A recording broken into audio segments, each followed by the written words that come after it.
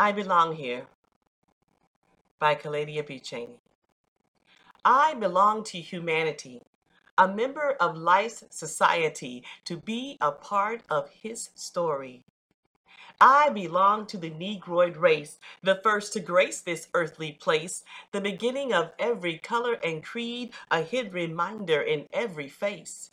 I belong to the female gender to rule alongside men. Yes, please remember, bone of your bone and flesh of your flesh, to assist you, help you in our God-given quest.